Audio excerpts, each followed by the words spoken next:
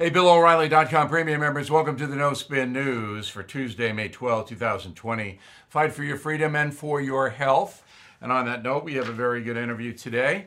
Give me some tips in the pandemic age that I think you'll find very interesting. Okay, so Anthony Fauci, the doctor who is in charge of basically telling us all about the pandemic, went in front of the Senate today.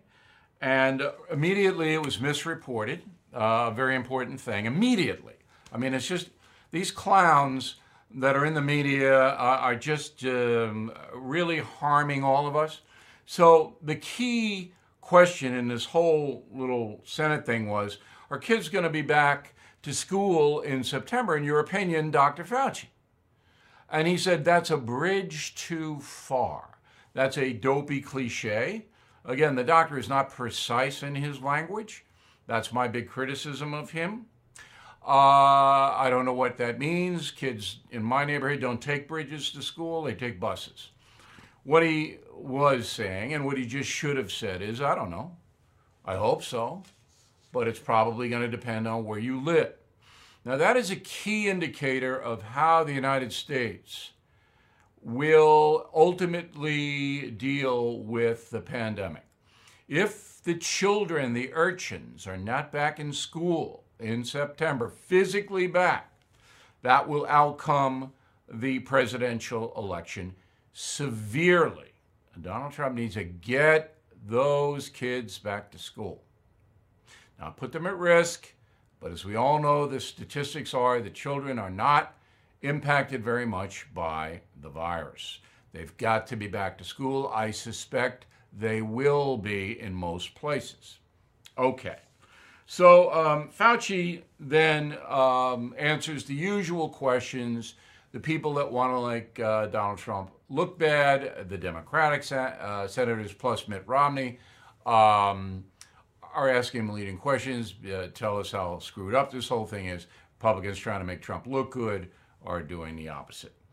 I got nothing out of that. Nothing. Okay. So my take now is changing a little bit, just so you know. I see the United States of America as have to open. We have to. I was on the fence about that because it's not about me, by the way. It's about me giving the virus to someone else. Not about me getting it. If I get it, I'll fight it off or I'll die. I'm not afraid to die. All right? But I don't want to give it to anybody else. So therefore, I am disciplining my presentation in life. I am. Now, I'm not wearing a mask in the car. I mean, what am I going to get the disease by Sirius Radio? I mean, I look for these people wearing a mask in a car. I go, you know, what? And when I go to pick up food, you know, I just grab the thing and I leave. I'm not covered in a hazmat suit. But I'm not taking any chances, and I'm distancing and all that. Because I don't want to give it to anybody in case I'm carrying it, and I don't know, asymptomatic. I haven't gotten a test. When they're more widely available, I will, but I don't want to take a test away from somebody who really needs it here on Long Island. Because we have a problem here. I don't want to take a test away from somebody who needs it. You are listening to a free excerpt from BillO'Reilly.com's No Spin News broadcast, where you can actually see me. We'll be right back after this message.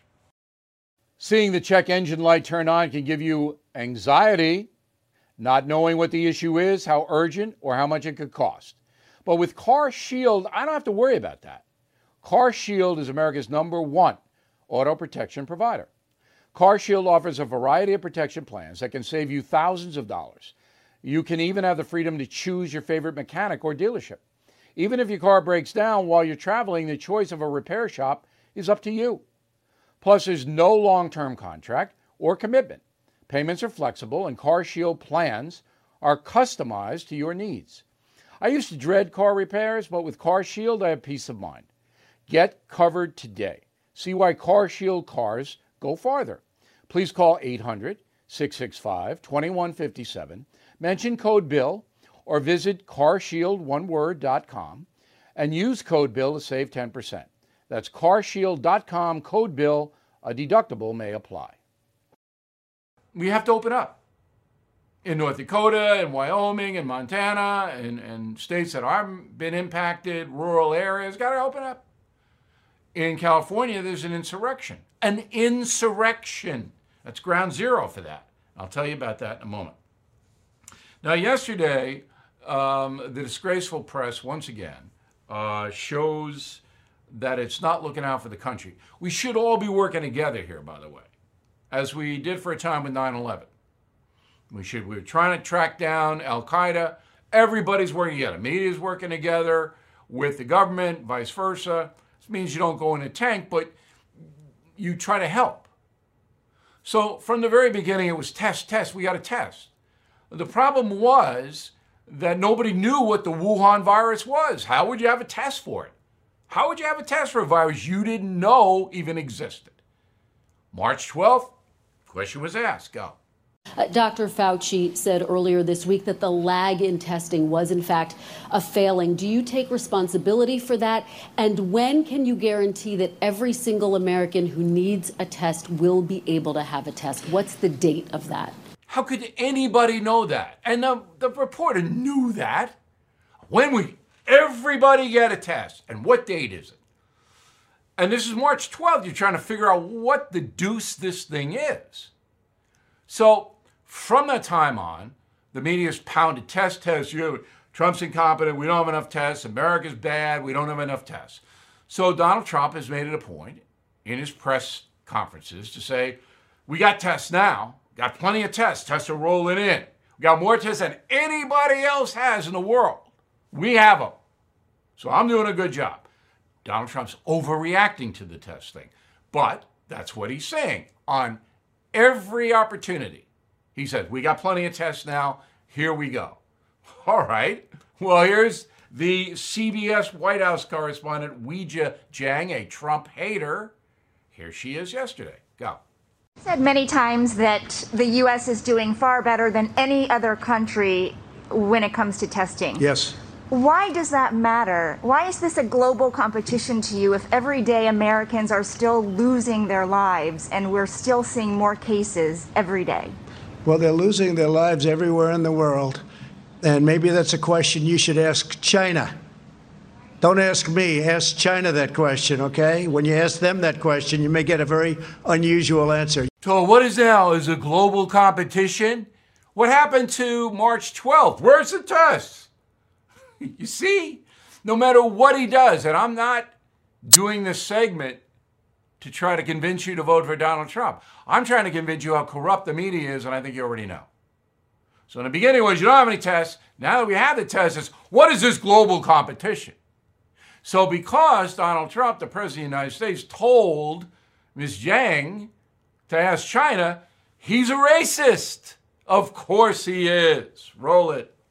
It is racist to look at an Asian American White House correspondent and say, ask China.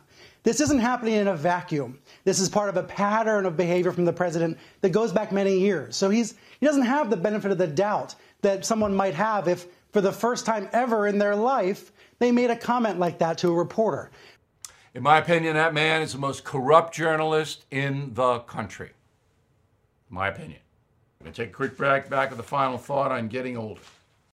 Hey, investors seeking steady cash flow, ready to diversify. Have you considered a proven real estate investment fund?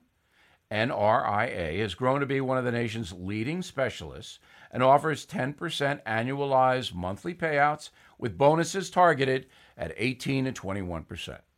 That's right, you could receive steady 10% return monthly payments with bonuses.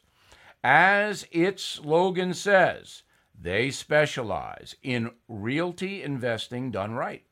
You can even use your 401k or IRA to invest. NRIA's 15-year track record and $1.2 billion in new construction development backs you. Learn how you can invest in this hard asset real estate cash flow fund today and receive 10% annualized monthly payouts with bonuses. This is something savvy investors should research and consider. So please call now, 201-210-2727, 201-210-2727, or visit nria.net.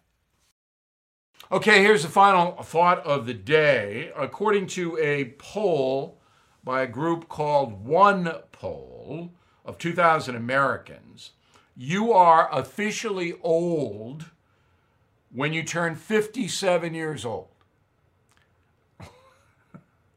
So 57 is the line of demarcation between fogeyism, old fogey, and middle age. Now, if you're playing in the National Football League or the National Hockey League, 57 is pretty old. Although Gordie Howe, I think he played for forever. But if you're like me, 57, here's the challenge. All right, I'm older than 57. I know that you find that hard to believe. I'll take any whippersnapper you got. Anyone. You bring them on. One-on-one debate. We'll get a corresponding issue. You see who wins. Okay? So just because you are up in years doesn't mean you're old. Doesn't mean you're over the hill. All right? I'm as sharp as I was 30 years ago. Now, short-term memory, I got to discipline myself. I write down a lot of stuff because I don't remember everything. But I do this show, and we're working 35 minutes here.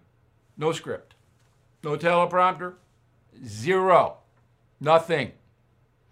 Get some 25-year-old, 35, 45 in here and see if they do that. See if they can do it. Now, Joe Biden, he can't even do it with a prompter. And he's what, going to be 78? So some people age differently than others. But if you keep it up, if you keep in shape, physically, I'm in pretty decent shape. All right? Mentally, I mean, I read and I think and you stay and God gives you decent health, mentally and physically, and that's a gift. All right? 57, come on. So anyway, One Poll, you're full of baloney. And you don't like it? Bring some 35-year-old in your organization in here and we'll have a little debate. We'll see you tomorrow.